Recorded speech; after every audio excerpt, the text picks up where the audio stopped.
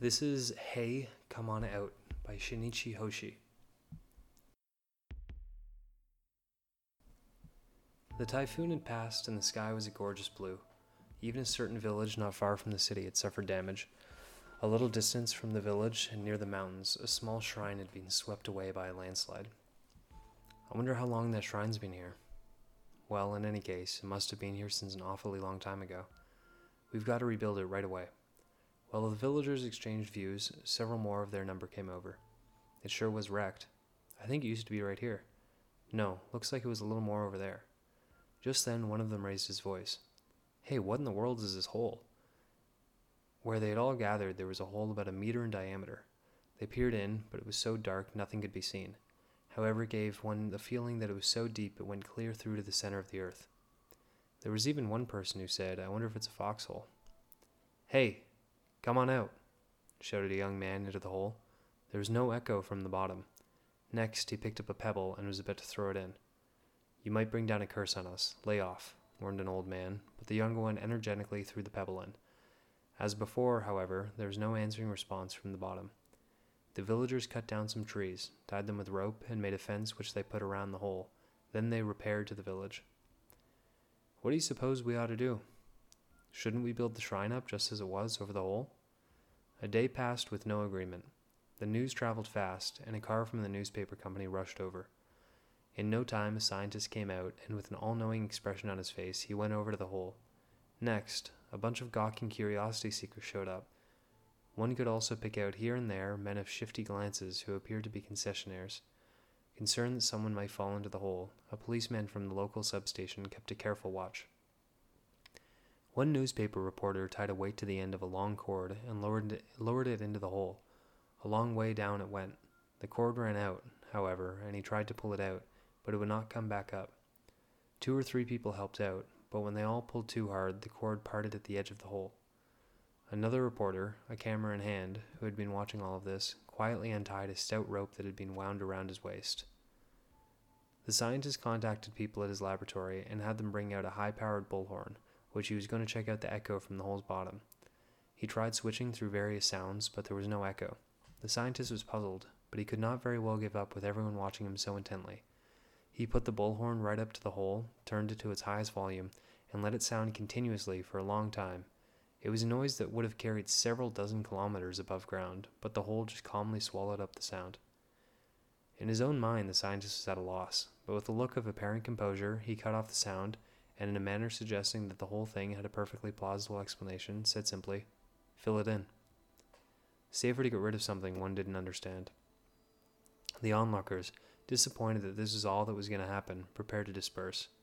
Just then, one of the concessionaires, having broken through the throng and come forward, made a proposal. Let me have that hole. I'll fill it in for you. We'd be grateful to you for filling it in, replied the mayor of the village, but we can't very well give you the hole. We have to build a shrine there. If it's a shrine you want, I'll build you a fine one later. Shall I make it one with an attached meeting hall? Before the mayor could answer, the people of the village all shouted out, Really? Well, in that case, we ought to have it closer to the village. It's just an old hole. We'll give it to you. So it was settled, and the mayor, of course, had no objection. The concessionaire was true to his promise. It was small, but closer to the village he did build for them a shrine with an attached meeting hall. About the time the autumn festival was held at the new shrine, the hole filling company established by the concessionaire hung out its small shingle at a shack near the hole. The concessionaire had his cohorts mount a loud campaign in the city. We've got a fabulously deep hole. Scientists say it's at least 5,000 meters deep, perfect for the disposal of such things such as waste from nuclear reactors. Government authorities granted permission. Nuclear power plants fought for contracts. The people of the village were a bit worried about this, but they consented when it was explained that there would be absolutely no above-ground contamination for several thousand years and that they would share in the profits. Into the bargain, very shortly, a magnificent road was built from the city to the village. Trucks rolled in over the road, transporting lead boxes. Above the hole, the lids were opened, and the waste from nuclear reactors tumbled away into the hole. From the Foreign Ministry and the Defense Agency, boxes of unnecessary classified documents were brought for disposal. Officials who came to supervise the disposal held discussions on golf. The lesser functionaries, as they threw in the papers, chatted about pinball. The hole showed no signs of filling up. It was awfully deep, thought some, or else it might be very spacious at the bottom. Little by little, the whole filling company expanded its business.